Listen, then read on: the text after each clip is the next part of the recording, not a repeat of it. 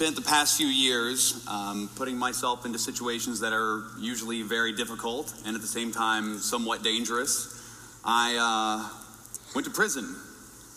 Difficult. I worked in a coal mine. Dangerous. I filmed in war zones. Difficult and dangerous. And I spent 30 days eating nothing but this. Fun in the beginning, a little difficult in the middle, very dangerous in the end. In fact, most of my career I have been immersing myself into seemingly horrible situations for the whole goal of trying to examine societal issues in a way that make them engaging, that make them interesting, that hopefully break them down in a way that make them entertaining and accessible to an audience. So when I knew I was coming here to do a TED Talk that was going to look at the world of branding and sponsorship, I knew I would want to do something a little different. So as some of you may or may not have heard, a couple weeks ago I took out an ad on eBay. I sent out some Facebook messages, some Twitter messages, and I gave people the opportunity to buy the naming rights to my 2011 TED Talk. That's right, some lucky individual, corporation, for-profit or non-profit, was going to get the once-in-a-lifetime opportunity, because I'm sure Chris Anderson will never let it happen again, to buy the naming rights to the talk you're watching right now, that at the time didn't have a title, didn't really have a lot of content, and didn't really give much hint as to what the subject matter would actually be. So what you were getting was this. Your name here presents my TED Talk that you have no idea what the subject is, and depending on the content could ultimately blow up in your face, especially if I make you or your company look stupid for doing it. But that being said, it's a very good media opportunity.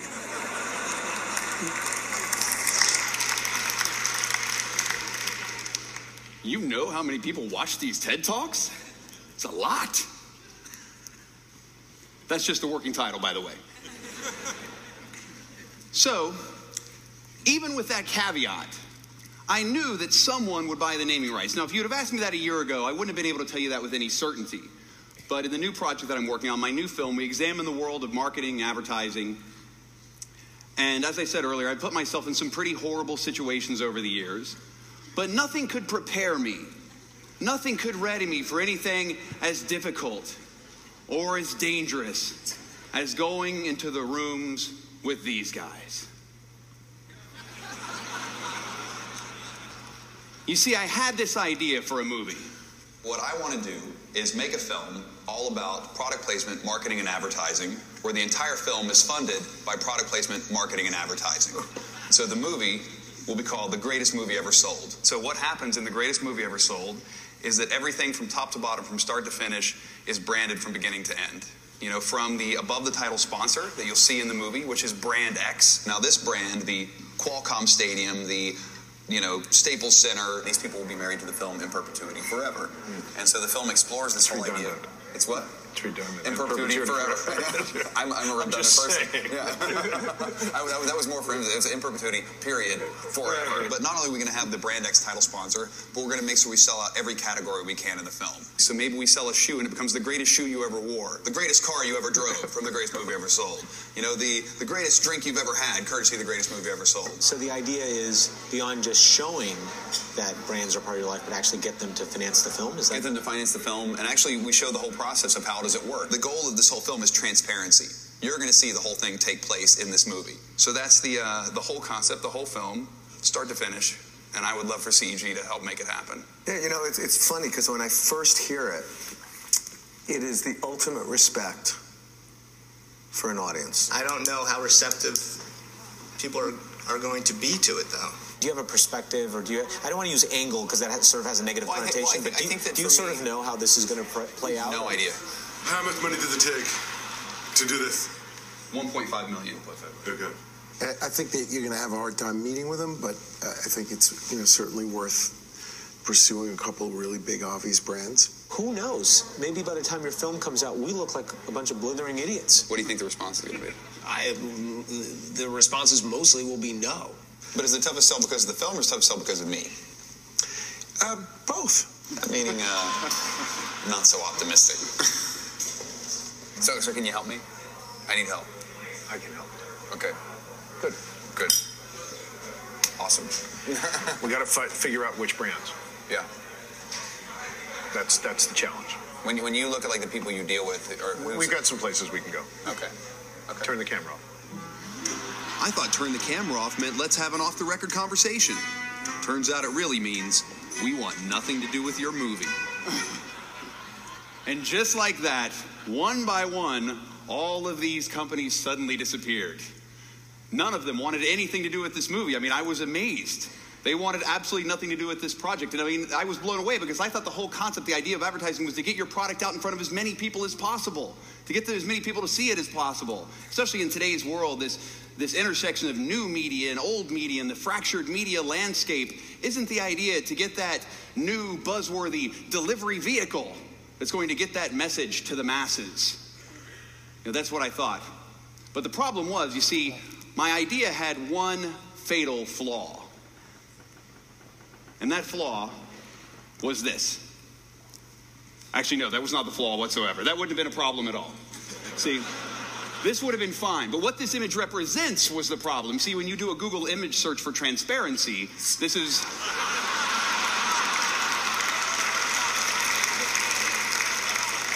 This is one of the first images that comes up. So, I like the way you roll, Sergey Brin. No. This was the problem. Transparency. Free from pretense or deceit. Easily detected or seen through. Readily understood. Characterized by visibility or accessibility of information, especially concerning business practices. That last line being probably the biggest problem. You see, we hear a lot about transparency these days. You know, our politicians say it. Our president says it. Even our CEOs say it. But suddenly when it comes down to it becoming a reality, something suddenly changes. But why? Well, transparency is scary. Like that odd, still screaming bear. It's unpredictable.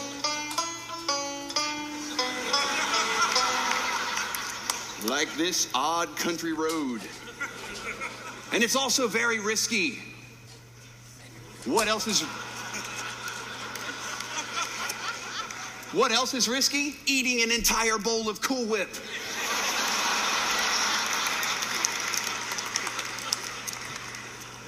That's very risky. No, when I started talking to companies, you know, and telling them, you know, we wanted to tell this story, and they said, no, we want you to tell a story. We want you to tell a story, but we just want to tell our story. See, when I was a kid, and my father would catch me in some sort of a lie, and there he is, giving me the look he often gave me.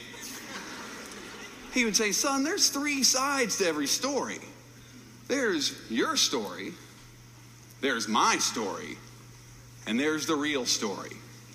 Now, you see, with this film, we wanted to tell the real story, but with only one company, one agency willing to help me, and that's only because I knew John Bond and Richard Kirschenbaum for years, I realized that I would have to go on my own. I'd have to cut out the middleman and go to the companies myself.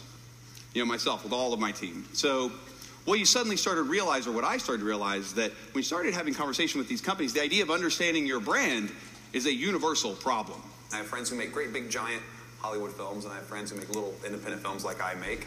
And the friends of mine who make big, giant Hollywood movies say that the reason their films are so successful is because of the brand partners that they have. And then my friends who make small independent films say, well, how are we supposed to compete with these big, giant Hollywood movies? And the movie is called The Greatest Movie Ever Sold. And so now how specifically will we see Ban in the film? It's anytime I'm getting ready to go, anytime I open up my medicine cabinet, you will see Ban deodorant. Well, anytime I do an interview with someone, I could say, Are you fresh enough for this interview? Are you ready? You look a little nervous. I want to help you calm down, so maybe you should put some on for the interview. So we'll offer, you know, one of these fabulous scents, whether it's a Floral Fusion or a Paradise Winds, you know, they'll have their chance. You know, we will have them geared for both male or female, you know, solid roll-on or stick, whatever it may be. That's the 2-cent tour. So now I can answer any of your questions and give you the 5-cent tour. We are a smaller brand, much like you talked about being a smaller, you know, movie. Yeah. We're very much a challenger brand, so we don't have the budgets that other brands have. Right. So doing things like this, you know, remind people about Ban is kind of why we're interested in it. What are the words that you would use to describe Ban? Ban is blank. That's a great question.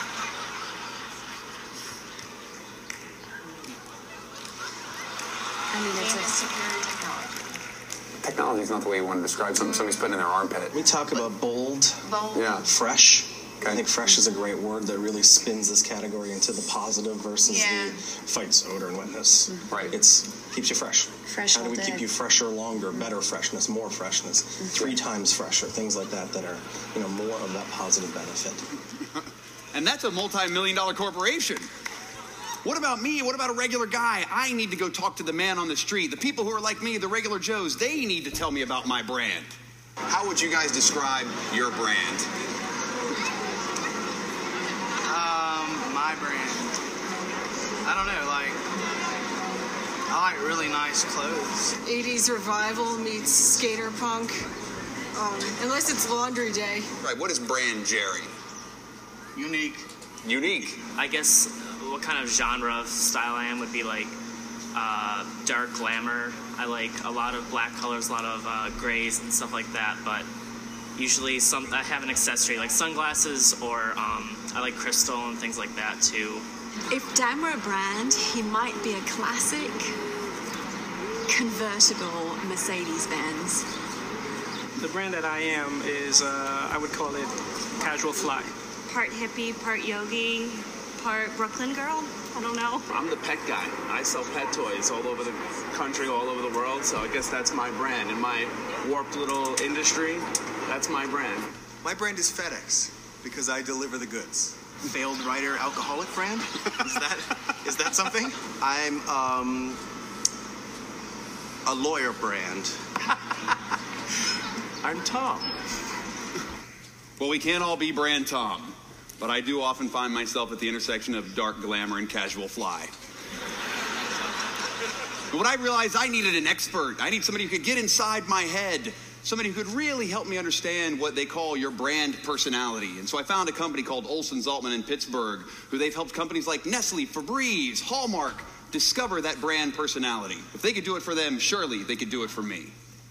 You brought your pictures, right? I did. The very first picture is a picture of my family. And so tell me a little bit how it relates to your thoughts and feelings about who you are. These are the people who shape the way I look at the world. Tell me about this world.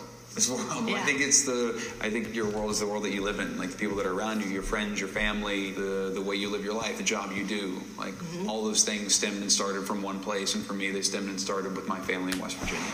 What's the next one you want to talk about? The next one, this was the best day ever. How does this relate to your thoughts and feelings about who you are? Is like, who do I want to be?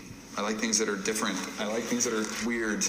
I like weird things. Tell me about the Y phase. What does that do for us? What is the machete? What pupa stage are you in now? Why is it important to reboot? What does the red represent?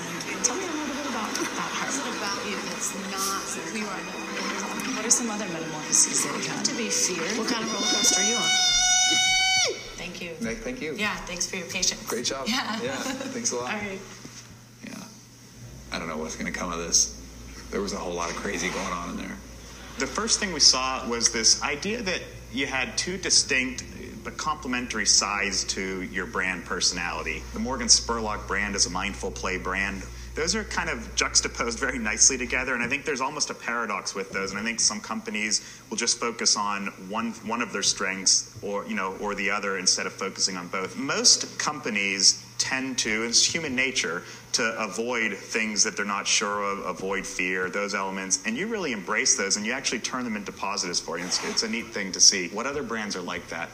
The first one here is a classic Apple, and you can see here too, Target, Mini from Mini Coopers, and JetBlue. Now there's playful brands and mindful brands, those sort of things that have come and gone, but a playful, mindful brand is a pretty powerful thing. A playful, mindful brand. What is your brand? If somebody asked you to describe your brand identity, your brand personality, what would you be? Are you an up attribute? Are you something that gets the blood flowing? Are you more of a down attribute? Are you something that's a little more calm, reserved, conservative? Up attributes are things like being playful, being fresh, like the Fresh Prince, contemporary, adventurous, edgy or daring, like Errol Flynn, nimble or agile, profane, domineering, magical or mystical, like Gandalf. Or are you more of a down attribute? Are you mindful, sophisticated, like 007? Are you established, traditional, nurturing, protective, empathetic, like the Oprah? Are you reliable, stable, familiar, safe, secure, sacred, contemplative, or wise, like the Dalai Lama? or Yoda. Over the course of this film, we had 500 plus companies who were up and down companies say no, they didn't want any part of this project. They wanted nothing to do with this film, mainly because they had no control. They would have no control over the final product. But we did get 17 brand partners who were willing to relinquish that control, who wanted to be in business with someone as mindful and as playful as myself, and who ultimately empowered us to tell stories that normally we wouldn't be able to tell, stories that an advertiser would normally never get behind. They enabled us to tell the story about neuromarketing as we got into telling the story in this film about how now they're using MRIs to target the desire centers of your brain for both commercials as well as movie marketing. We went to Sao Paulo where they banned outdoor advertising in the entire city. For the past 5 years, there's no billboards, there's no posters, there's no flyers, nothing. And we went to school districts where now companies are making their way into cash-strapped schools all across America. What's incredible for me is the projects that I've gotten the most feedback out of, or I've had the most success in, are ones where I've interacted with things directly. And that's what these brands did. They cut out the middleman. They cut out their agencies and said, maybe these agencies don't have my best interests in mind. I'm going to deal directly with the artist. I'm going to work with him to create something different, something that's going to get people thinking, that's going to challenge the way we look at the world. And how has that been for them? Has it been successful? Well, since the film premiered at the Sundance Film Festival, let's just take a look.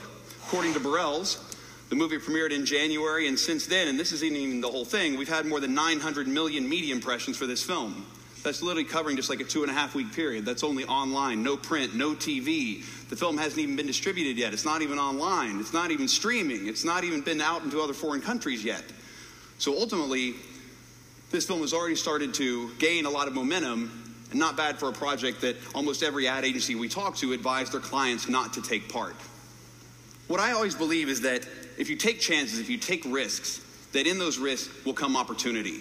I believe that when you push people away from that, you're pushing them more towards failure. I believe that when you train your employees to be risk averse, then you're preparing your whole company to be reward challenged. I feel like that what has to happen moving forward is we need to encourage people to take risks. We need to encourage people to not be afraid of opportunities that may scare them. Ultimately, moving forward, I think we have to embrace fear. We've got to put that bear in a cage.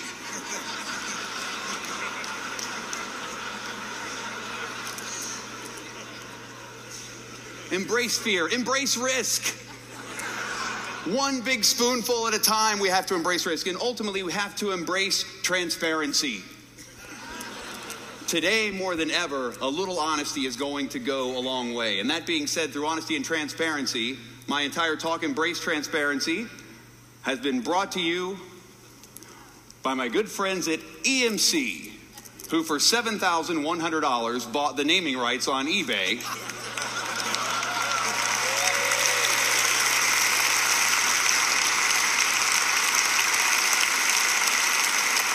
EMC turning big data into big opportunity for organizations all over the world. EMC presents Embrace Transparency. Thank you very much, guys.